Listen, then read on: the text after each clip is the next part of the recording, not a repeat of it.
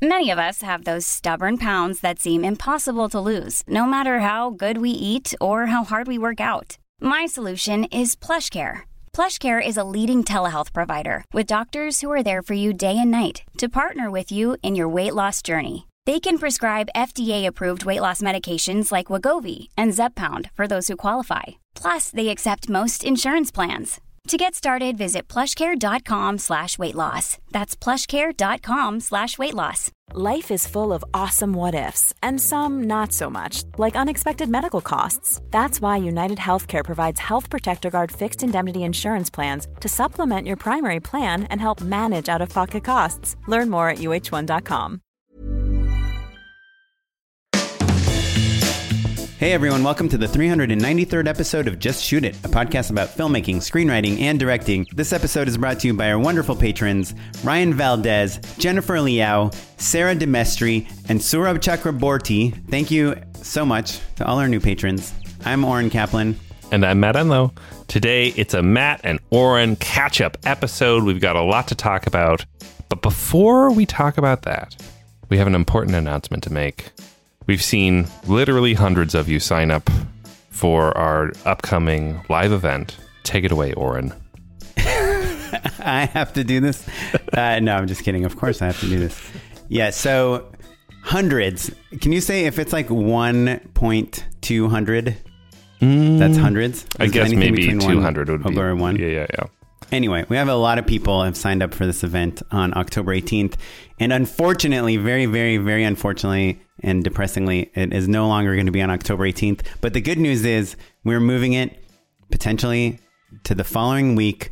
We are going to know tomorrow what our new date is going to be. The truth is I got a job in Atlanta and I have to be in Atlanta all of next week.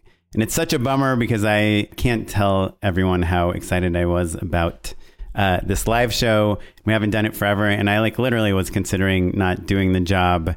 But, you know, it's a good job. It's a commercial. I unfortunately couldn't not take the job. And when I told Matt that, he was like, yeah, man, that's the show. What I think you meant by that is hopefully part of our appeal is that we're two working directors and not just podcasters that are criticizing directing or pontificating about directing.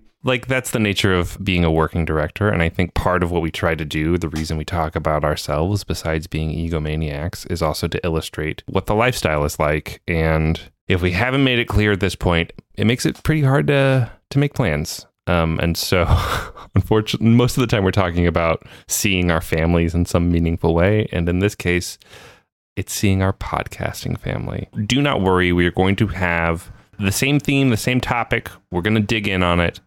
It just will be likely about a week later. We will firm it up by the time you're listening. Yeah, it's still going to be Black Magic is going to give away free stuff.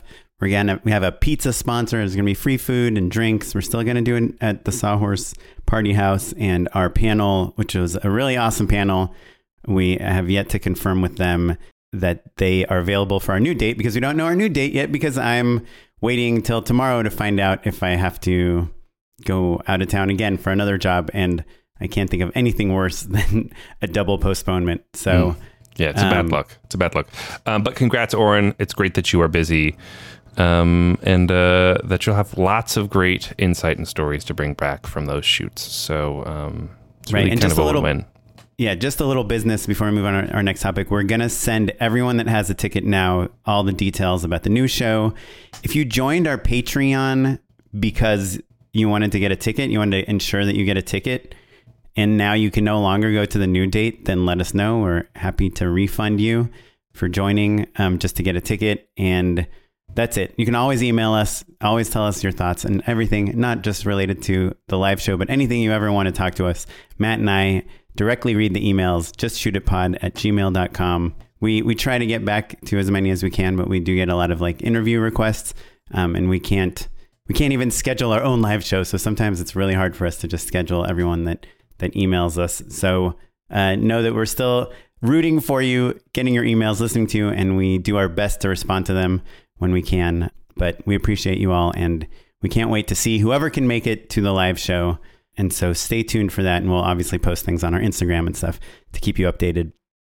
And one more thing I wanted to touch on before we get into some filmmaking topics.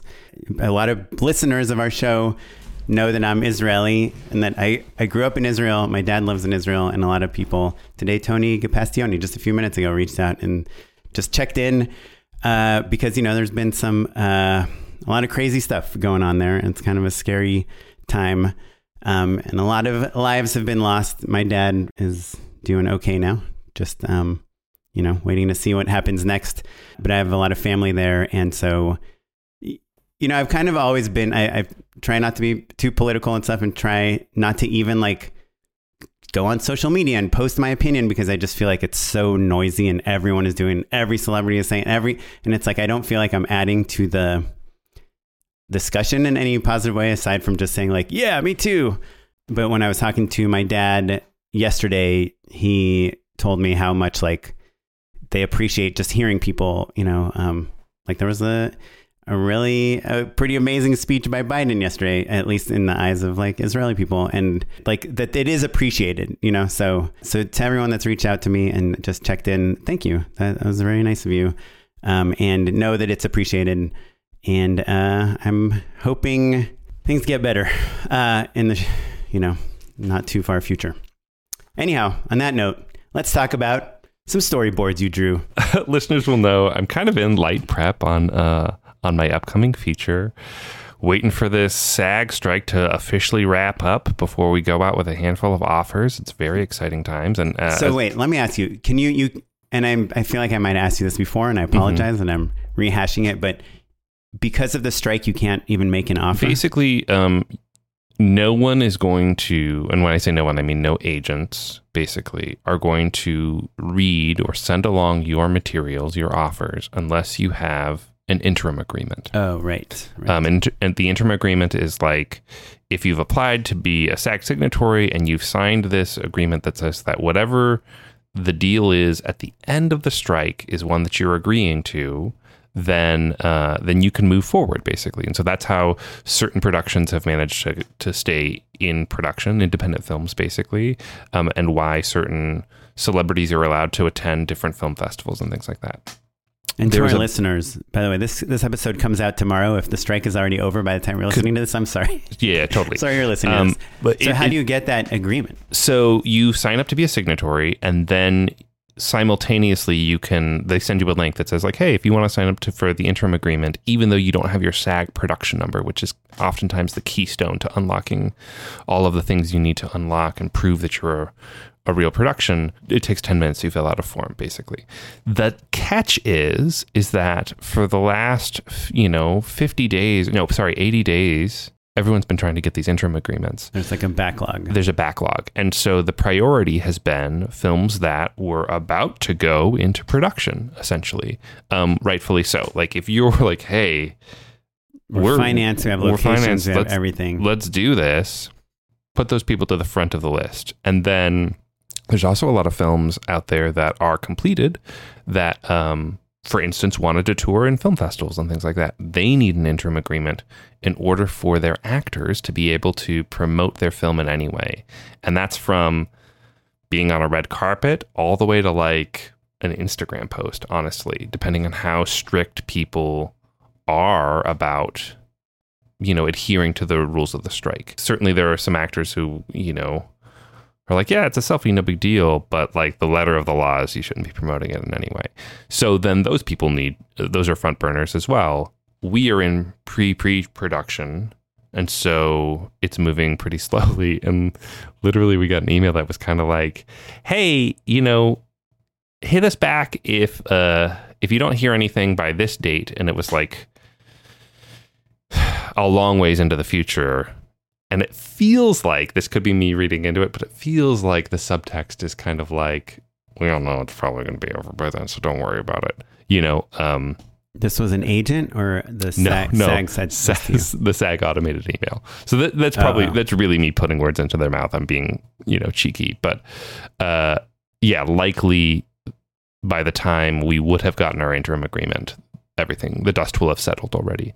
But even though it's early days, reaching out to talent, at least if you go through the traditional methods, you're reaching out to their agent. Even if you've got a good relationship with them, they're kind of not reading right now unless that agreement is in place. Not kind of, they're officially saying they're not reading. So look, if you run into, your old friend from high school who's now a big TV star at a party, maybe you slip them something on the side. That's not our situation right now. And so we're just kind of locked and loaded with the people that we want to go out to and all of that stuff for as soon as this strike is finally over. So all of that being said, I'm doing kind of the other things that we talked about in the last episode of like previs and that sort of stuff. And I started doing two things, kind of more from my own process than anything, because everything's going to change a bunch, but who knows. One is storyboarding, shot listing, kind of putting those materials together more so that it helps pre-production. I can get a sense of like, how many shots do I think this is going to be in an ideal world? How much time should we allocate to this? Can I do this in a one, or all of that stuff? Because it's still going to be an indie movie that's got, the schedule is always going to be an issue. So like the more I can prepare the VFX and like put the resources where things are going to be trickier, the better, right? And so it just kind of forces me to put everything on paper.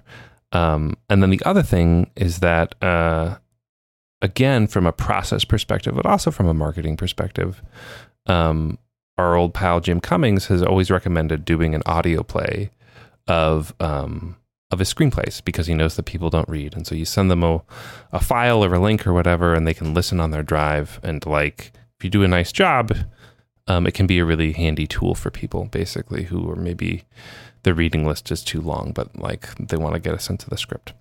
Wait, are you putting the scene descriptions in the audio play? Yes. So that's a perfect segue.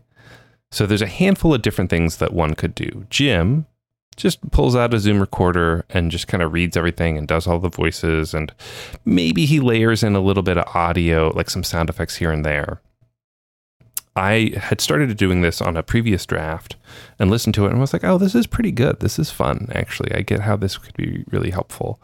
I had layered in sound. I had layered in like ambience and, thrown a few very light effects on my voice just so you could maybe tell the difference between the characters a little bit better.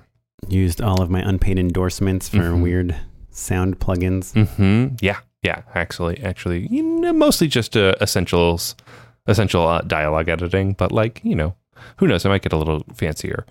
But I had the thought, I was like, oh, since I started doing this, now AI is out there. There are a lot of different companies that could immediately read the screenplay and in some cases even like detect which character is which and assign them different AI voices. That used to be like a feature in Final Draft, didn't it? Wasn't it? Oh, like maybe. you could assign different voices and you can have it read it to you, but it was like horrible. There is, I guess Word has that as well. It's built into Word. But Microsoft Word. Mm-hmm. Word. There are a handful of different companies out there doing it. And Oren, I don't know that it's ready for prime time.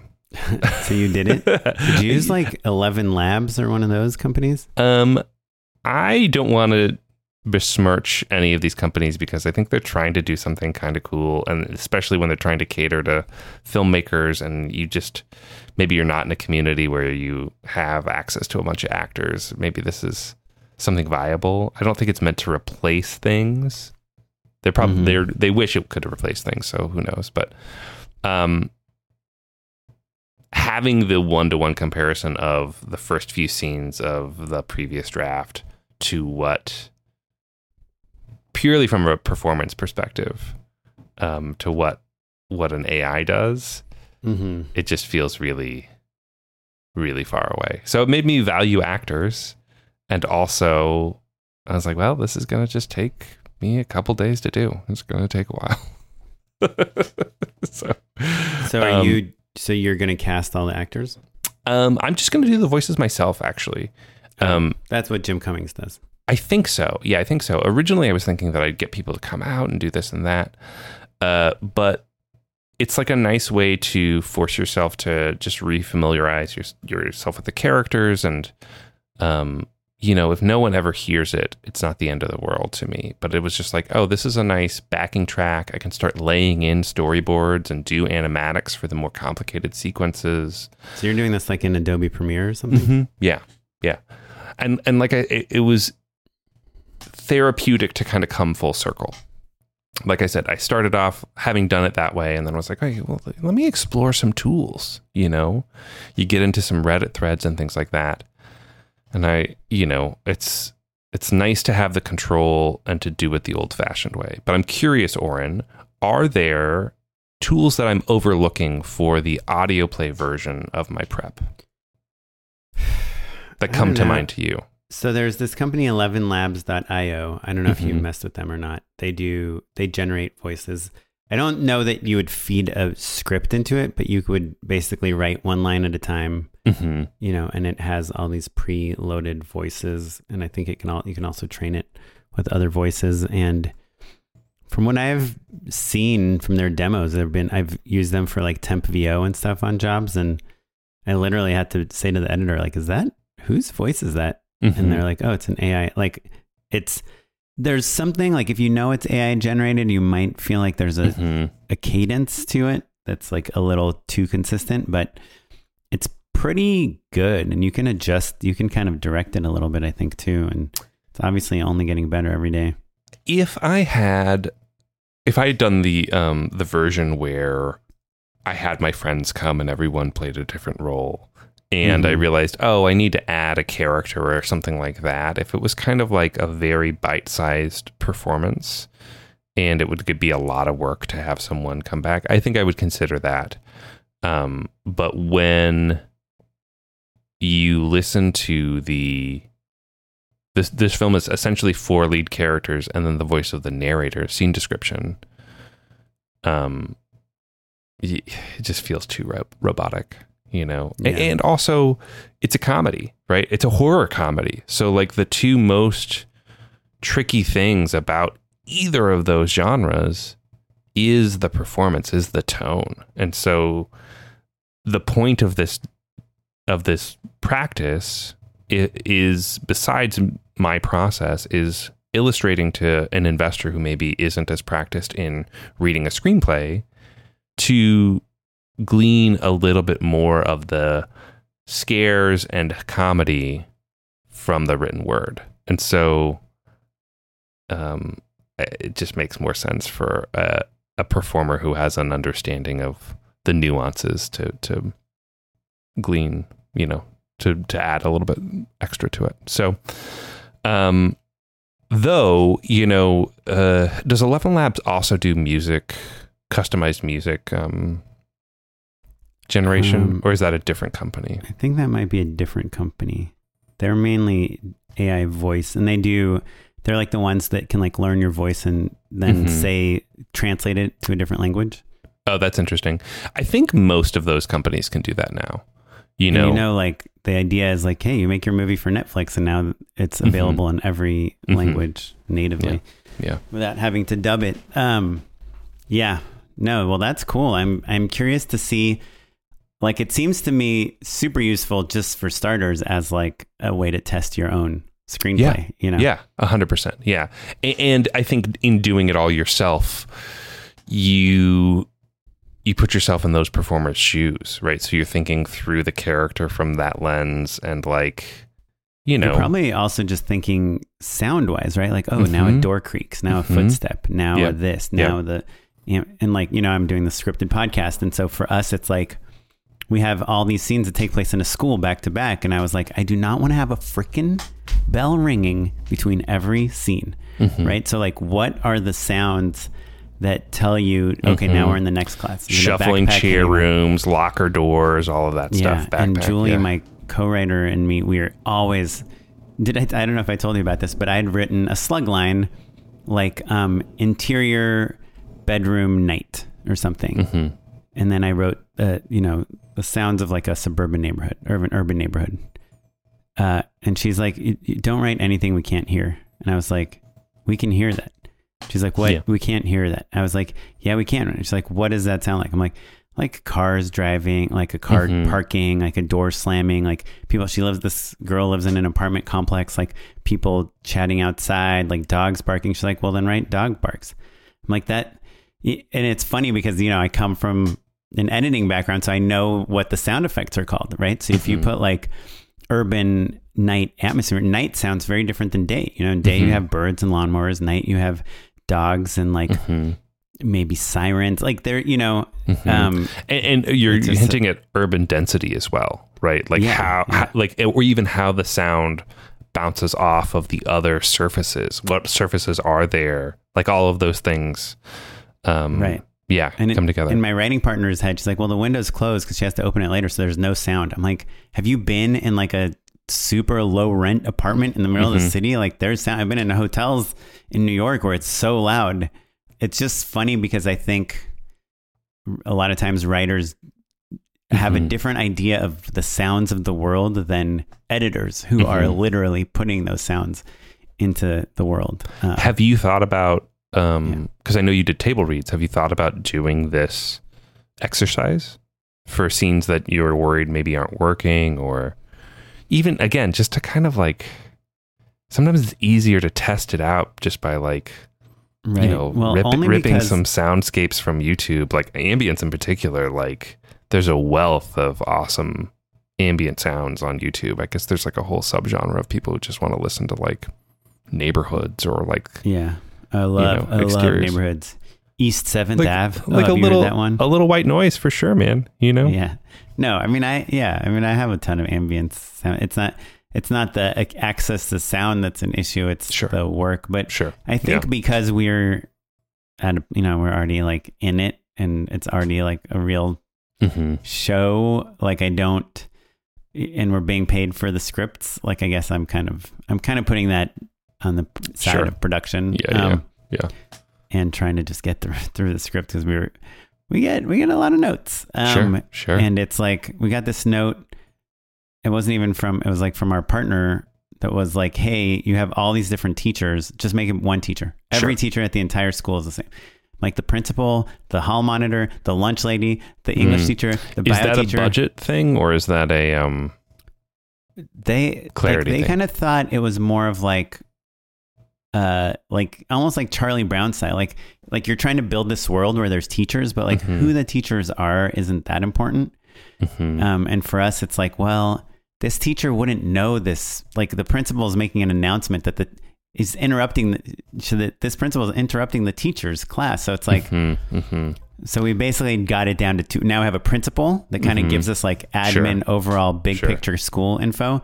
And we only have one teacher, the biology teacher, because that's the class that something happens in there that sets off everything else. And then the rest of school, we've kind of just like rewritten it where the other classes are just, we're more like in the hallways with the characters. Yeah, I think that's interesting.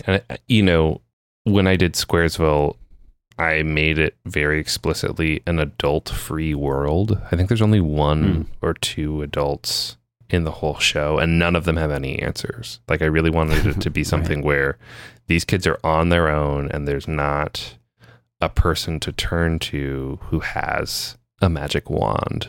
The way I think, especially at the time, YA was like, there were sage parents like weighing in to be like, when I was your age, you do this or that. Yeah, mentor. And that was a very explicit decision that I think I really am proud of. It's maybe... No, that is I like that idea. It was nice. But so maybe there's something there, but also I think the other thing you were trying to do in texturing in all of these other voices is give it scope. Like, what do you do when you're doing a podcast and all you have is audio? It's like, okay, let's make sure this world feels real. So does it matter, like, the backstory of the hall monitor? Not really, but an unrecognizable adult voice with a little reverb in an echoey environment being like, all right, everybody to class, let's go. Or you antagonizing. Get it. Yeah, like we had the hall monitor basically she's trying to talk to her friend to tell her why she's in trouble, and the hall monitor's like, you're not allowed to be on your phone here. And she just takes her phone away. And it's like, we're trying to make things hard for our character. And these adult teacher type characters are kind of like antagonists to her. But we had, basically it's the first day of school. She sees this guy at lunch. We find out who he is. And then it turns out to be her assigned lab partner in the science class. But it's weird that the first thing you do when you go to school on the first day of school is go to lunch, So we had a class just kind of like, and it was a little bit more to build out the town and the scout and the kids and her relationship to the school. And so we changed it out to just be the principal, like just, asking her about her summer as she's walking in, and she's like, do you hang out with all your friends? And she's like, nah, like basically we're creating this character that has like no friends, And then she starts telling the principal, like I kind of helped out at my dad's shop, and the principal it's like, great. Can you get to class, please? Sure. Like just establish that she's like a little bit all alone. And then we go to lunch. But again, with visuals in a visual medium like Squaresville, you can cut to an exterior shot of the school, exterior shot of the house. Here it's just sound. So it's like bell ringing, students talking, shuffling, chairs scraping, lockers closing. Yeah. Backpack zipping. So it's an interesting challenge. But anyway, yeah, your audio play, I'm really curious to see. I'm also curious to see how long it is, like relative to this, the edit time of like what your screenplay is. But you mentioned that you're putting boards in too. Is that, where are those from? Yeah. So, great question. I'm old school. I like to print things out. And, so I've got, my current draft that I'm kind of just noting, and like I have some, board templates and all of that. And I've been drawing thumbnails here and there, or just kind of doing shot lists. And then I was reminded of Storyboarder, I believe. Yeah, Storyboarder, which is software that allows you to draw storyboards, in app, basically, whether that's on a tablet or with just a mouse, but also has pre-rigged 3D. A lot can happen in the next 3 years. Like a chatbot may be your new best friend. But what won't change? Needing health insurance. United Healthcare Tri-Term Medical Plans are available for these changing times. Underwritten by Golden Rule Insurance Company, they offer budget-friendly, flexible coverage for people who are in between jobs or missed open enrollment. The plans last nearly 3 years in some states, with access to a nationwide network of doctors and hospitals. So for whatever tomorrow brings, United Healthcare Tri-Term Medical Plans may be for you. Learn more at uh1.com. Many of us have those stubborn pounds that seem impossible to lose, no matter how good we eat or how hard we work out. My solution is PlushCare. PlushCare is a leading telehealth provider with doctors who are there for you day and night to partner with you in your weight loss journey. They can prescribe FDA-approved weight loss medications like Wegovy and Zepbound for those who qualify. Plus, they accept most insurance plans. To get started, visit plushcare.com/weightloss. That's plushcare.com/weightloss. A lot can happen in 3 years, like a chatbot may be your new best friend. But what won't change? Needing health insurance. United Healthcare Tri-Term Medical Plans, underwritten by Golden Rule Insurance Company, offer flexible, budget-friendly coverage that lasts nearly 3 years in some states. Learn more at uh1.com. Hey, it's Sharon, and here's where it gets interesting. Raise your hand if you want salon perfect nails for just $2 a manicure. Yeah, me too. With the Olive & June Mani system, you can say goodbye to expensive services that take hours and hours and love your nails more than ever. I would know. I've been doing it for years. Get 20% off your first Mani system with code PERFECTMANI20 at oliveandjune.com/PERFECTMANI20. That's PERFECTMANI20 at oliveandjune.com/PERFECTMANI20. The maquettes. Models, basically, that they have a whole bunch of different poses and things like that. I think you can even import stuff from other from other sources. Like I think as long as it's an OBJ or whatever. So I'm imagining you could build a metahuman or something like that and bring it in there. That's quite powerful. That like lets you do animatics as well. And I got pretty excited about it. Have you ever used something like that? Yeah, I've messed around with them. I just find it's like every tool that gives you something takes something else away. It gives you some ability to actually use a camera to place it, but takes away the variety of humans you have. Yep. And if you have 3 people in a scene, now 2 of them look the same or just totally wrong, or now you have a kid playing an adult so it's, obviously I use Blender to kind of mock things up, in that I have like access to a huge library of elements. And even there, sometimes I feel like I'm spending so much time setting up the scene, building the scene. Where really it's just like, it's an all-American living room and someone's watching TV, Yep. And why did I spend 7 hours building the scene to find these 3 shots that I could have just sketched, Right. Yeah. And so that's kind of where I'm at now. It's like, this tool is very cool and very powerful and is user-friendly in a way that heavier duty 3D isn't, right? Like Unreal Engine or Blender or something like that. Those are real robust tools. And so this is streamlined just to what I need it to be. But there still is a bit of a learning curve, and there still is a significant time sink if you want to model everybody so that all your characters look great and consistent. And, all of those environments, it's the same sort of thing where it's like, yeah, it's handy to map things out, but like if it's 2 generic characters in a blank background and I'm showing you 2 shots and over the shoulders and things like that, then I might as well just draw it, right? Yeah. So all of this is like a process in reminding myself like what my process is and what's the most fruitful for me. And I anticipate that the jump from stick figure storyboards to photoshopped photo boards is probably what will happen. That when I'm on set or we're on a scout, I'll take a bunch of photos or do videos and then kind of like rough everything in that way. You don't have the ability to pick lenses or to see the way the environment changes in it with a virtual camera. So who knows? But like I said, I got excited and then I was like, man, this is going to be so much work when I could really just draw it real fast. What's interesting is that there are tools like Studio Binder, who I think maybe back when they were Rapbook sponsored us. I think they might have been our very first sponsor 4 score ago. They have some pretty interesting tools that let you translate those storyboards into a shot list, into a schedule. So it's a whole ecosystem. I guess I just have been in that realm of like old school, like crack open movie magic and do it that way. And I'm not against that. I love movie magic and like that's probably what we'll end up using. But in this early phase, the opportunity to reassess, why am I doing that this way?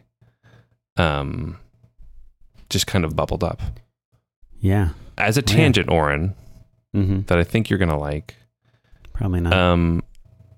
Are you familiar with the film The Creator in theaters now? Yeah. DP'd by 2 guys I kind of know. Oh, really? Very kind of. Greg Fraser, one of the DPs. He shot the Batman and Dune. I worked with him on a Mike Mills spot. Excellent. And then Oren Sofer has the same first name as me, same last name as my mom. He was the other DP. And yeah, famously they shot on Sony FX3s, Gareth Edwards set up these, tried to find the closest locations possible, set up these elaborate sequenced, choreographed scenes, and then they just kind of shot them with whatever cool shots they found. Yeah. So that's a great Cliff's Notes version. Consumer grade cameras. So you can go to Best Guy. I'd say prosumer at worst. Sure. Okay, prosumer. Like they shoot TV shows with these things too. Yeah, that's fair. But it's a $90 million film, so you would expect. Yeah. Which looks like a $200 million movie, right? Yeah, and Gareth Edwards is, he's like a young Oren Kaplan. He comes from a VFX background. And so I went back down the rabbit hole of trying to remind myself about his workflow, because I heard him on The Business, one of my favorite podcasts, and he was talking about how he shot his film Monsters, effectively just like on location, semi-improvised, natural light, just kind of running and gunning, kind of doc style, and then layering in all of these VFX afterwards. And it just kind of reminded me that like, that style filmmaking is something that we sort of came up in. We were in the wake of that mentality, you know, like you can do your own VFX, you can own your own camera. I wasn't thinking so much about natural lighting, but I should have been, you know, and certainly Squaresville, my first web series, you know, I had a 1-ton grip package and 3 lights. Yeah. Can't believe you lifted it by yourself. Yeah. I'm every weekend.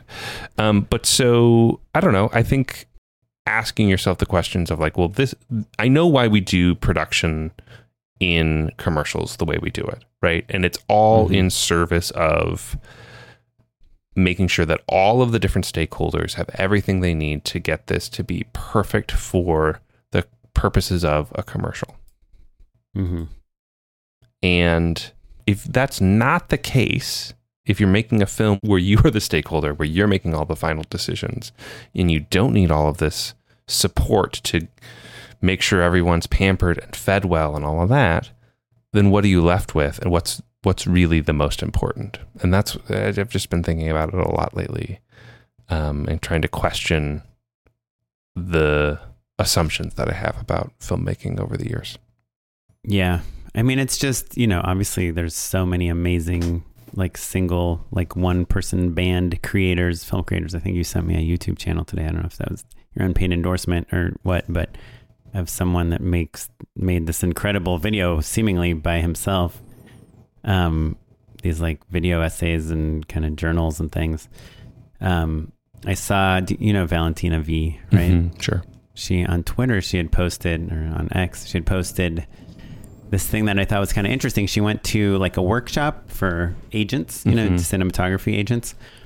And she said that the agent there told everyone that if you have credits that say DP and director in the same movie, that looks bad, basically. Like if you want to be a DP that has an agent that gets work, you can direct things, but your DP credits should just be DP. And she was kind of lamenting the like, oh, so I guess it's bad if you know how to do everything, if you directed and shot something, and she'd kind of listed some famous director DPs like Barry Sonnenfeld and you know, Gareth Edwards, obviously, James Cameron, shot Monster. Yeah. And I was kind of in the conversation a little bit like Reed Morano, you know, there's these, I was like, I'm pretty sure they're either director or DP. They're not usually like both. And then, you know, a bunch of people like pointed out where I was wrong about that. But you know, it's just kind of like a different level of filmmaking. There's like kind of the people that are just doing it all, and it's awesome. And a lot of them, their films go to Sundance and they win things. But there's, when you're either in the studio system or doing commercials or doing whatever, I mean, sure, on a rare occasion, there's a combo, but you usually get the job either because you're an incredible director or because you're an incredible DP, but rarely because, oh, we got a director and a DP in one. How great.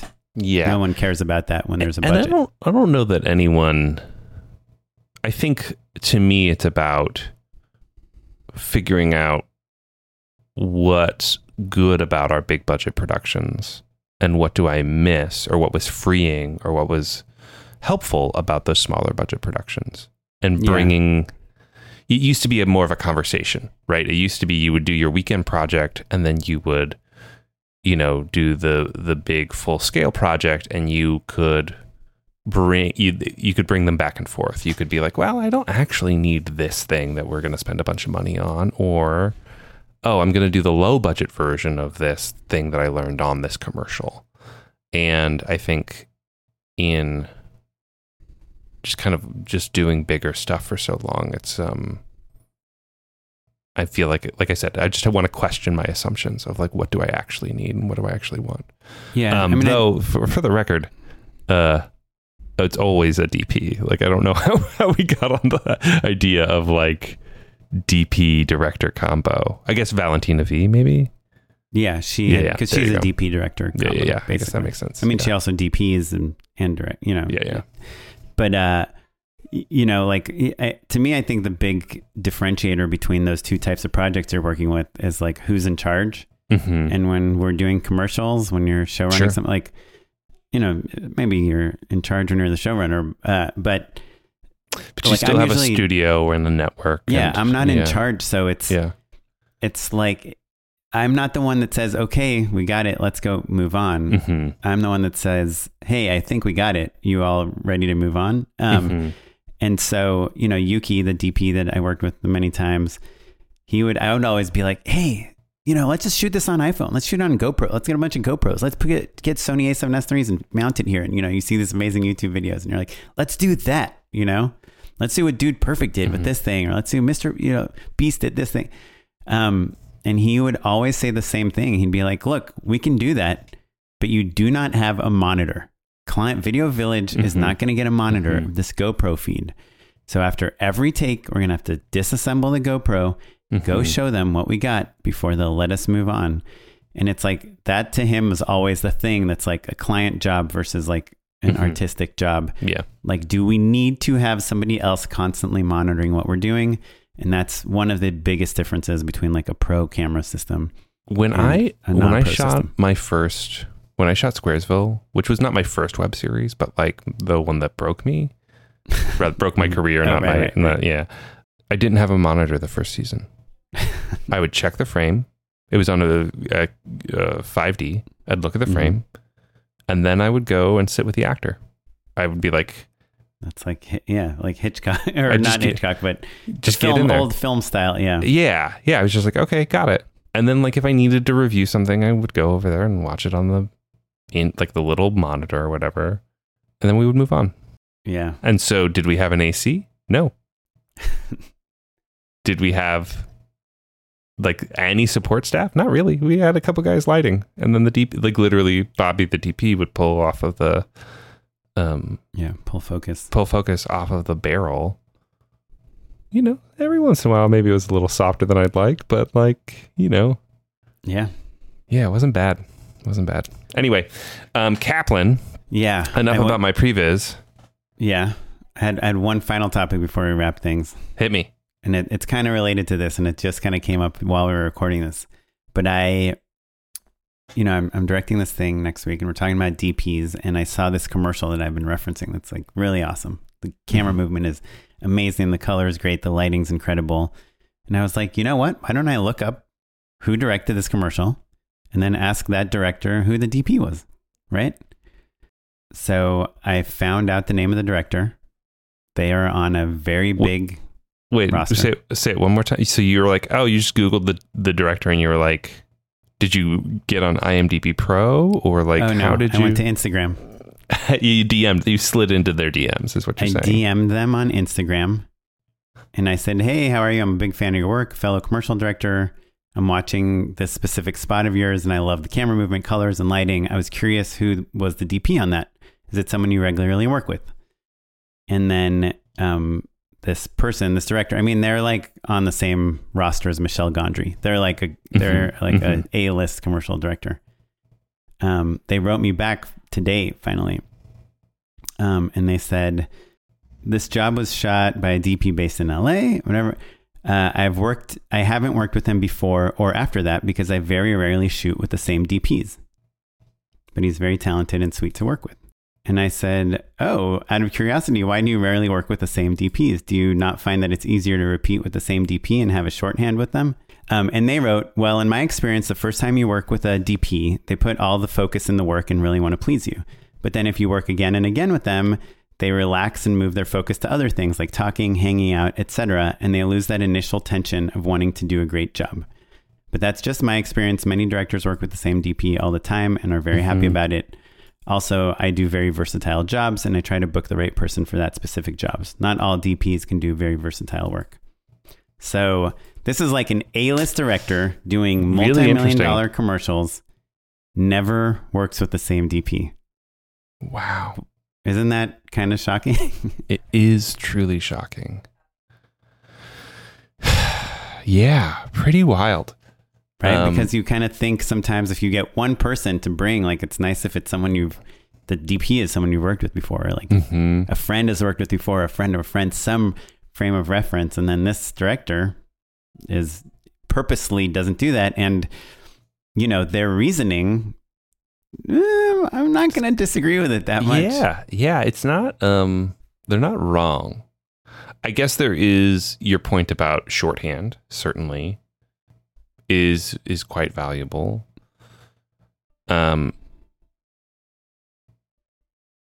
It comes up, did you see there was a meme on director content the other day that was like, making a joke about your ride or die DP on all of your indie projects, and then as soon as you get your as soon as you get a big budgeted budget. Something, you're like, bye. yeah. A couple of people send me that one. Not because me specifically. They thought it was funny. Yeah, it's really good. But there's a loyalty factor to it as well. Like the people who did your early projects. Mm-hmm. Yeah, it is a little Machiavellian. Maybe, is that the right way to use that term? It's more like I want to always be adored, so I want to have be in the honeymoon phase every time. Mm-hmm. Well, but is the honeymoon phase the most? That's interesting. You refer to it as the honeymoon phase because especially over the last 2 years, I've been put on a lot of DP director blind dates where, for whatever reason, I was working with a person who I'd never worked with before. Because timing, circumstances, agency preference sometimes. And I just... Hold on 1 second. Yeah.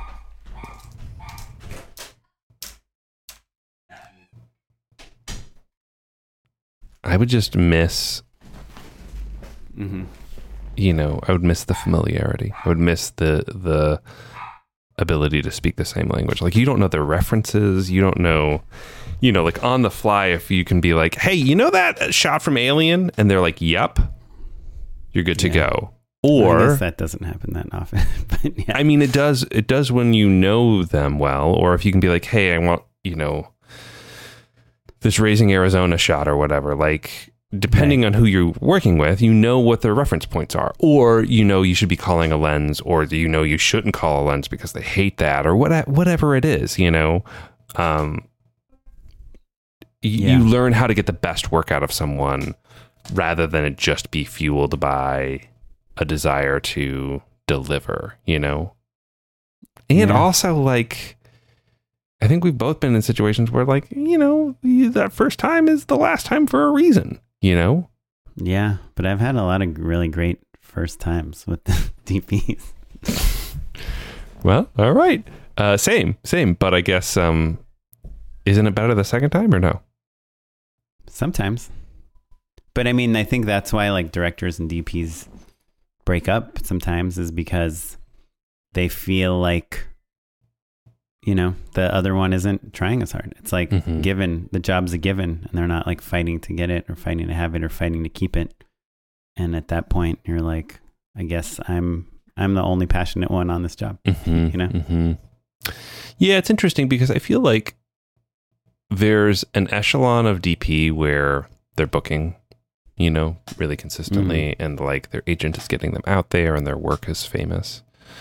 But that's rarefied air, and that for the most part, I think that the director relationship is a big part of a DP's income.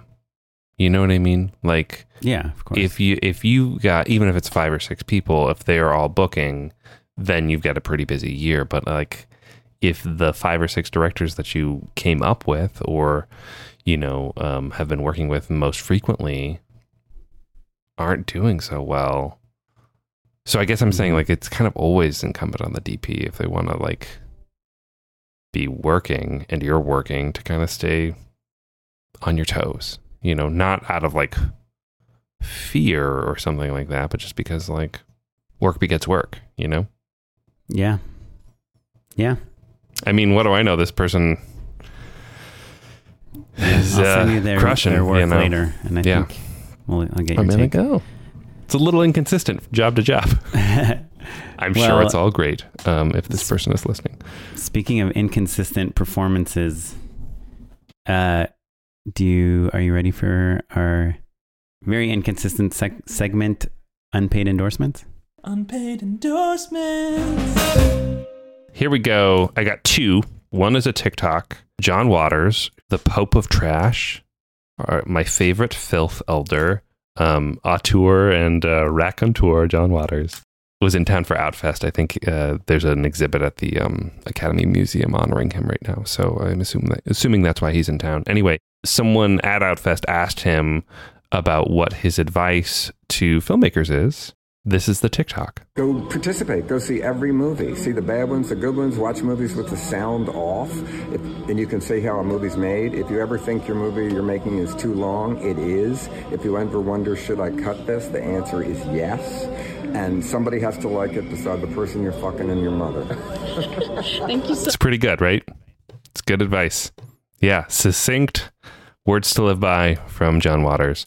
And then the other one is one of my favorites, Joe Pera. I've endorsed all of his work, essentially, at this point. He's got a new special out. It's free on YouTube. So if you Google Joe Pera on YouTube, the special is out and is special. Slow and steady. Slow and steady. Cool. Mm-hmm. Yeah. Well, since I have no good endorsements, I'm just going to name you all these things I watched while I was in Toronto that I enjoyed. Mm-hmm. I watched all of Painkillers, show run by Micah Fitzgerald-Blue, who's been on the podcast.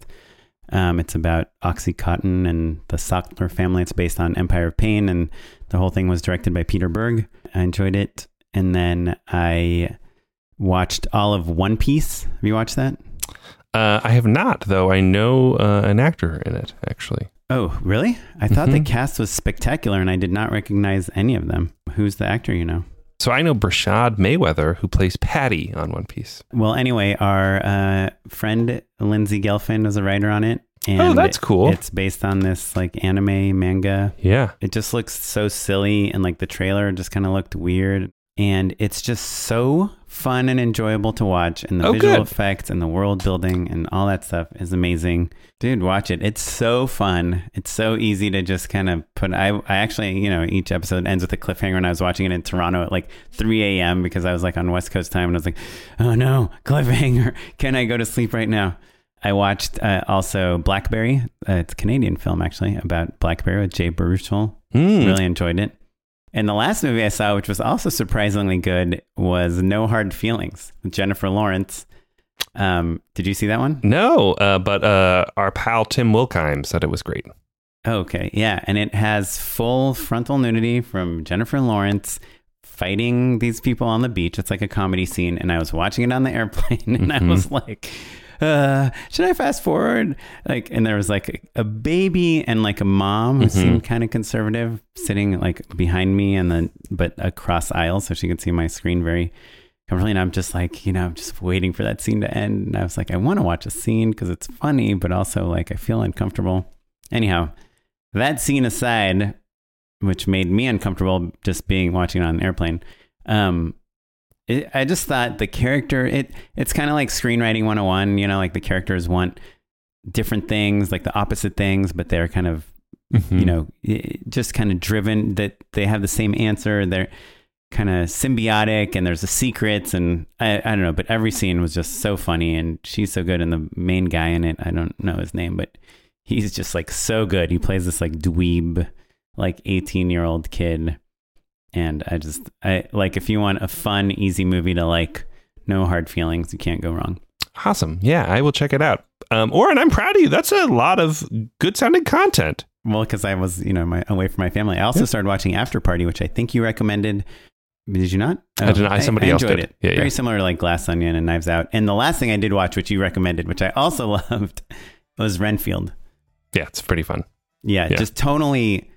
Yeah, you loved Renfield for sure. Yeah, because it's kind of like One Piece wackiness, but with kind of the like darkness of like What We Do in the Shadows. I don't know. It's so good, but the visual effects were, I thought, pretty incredible. Anyhow, if you want to tell us anything about what we said, have us any questions, want to get a refund for your Patreon, email us justshootitpod@gmail.com. If you want to follow us, we're at Just Shoot It Pod on all social media. I'm at O Kaplan on Instagram. And I'm at Mr. Matt Enlow across all social media, especially Letterboxd. I see you Letterboxd fam people. Fan with a No, with the M. With the M. Okay, fan. Like some people are following me on Letterboxd. I appreciate it. I apologize. It's a lot of kids movies right now, but getting back into it. Getting my life back. This episode was edited by Noah Bayshore. Thanks, Noah. And you're listening to music provided by the Free Music Archive and the artist Jazar. Thanks, everyone. Thanks, everyone. Goodbye. Bye.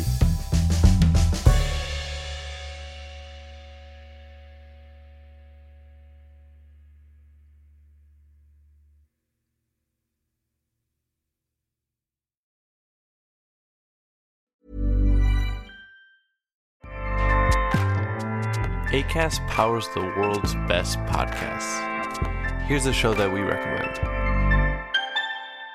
The Real Housewives is a guilty pleasure for most, but if you're looking to not feel guilty about that pleasure, tune in to Everything Iconic with me, Danny Pellegrino, where I break down all the messy moments and behind-the-scenes antics of Bravo's popular franchise. And on Everything Iconic, I also interview celebrity guests like Kelly Ripa, Keke Palmer, Drew Barrymore, Cameron Diaz, and more about their guilty pleasures, their past work, and so much more. So if you're pop culture obsessed and find yourself watching way too much reality TV like me, tune into Everything Iconic with Danny Pellegrino, wherever you listen to podcasts. Acast helps creators launch, grow, and monetize their podcasts everywhere. Acast.com.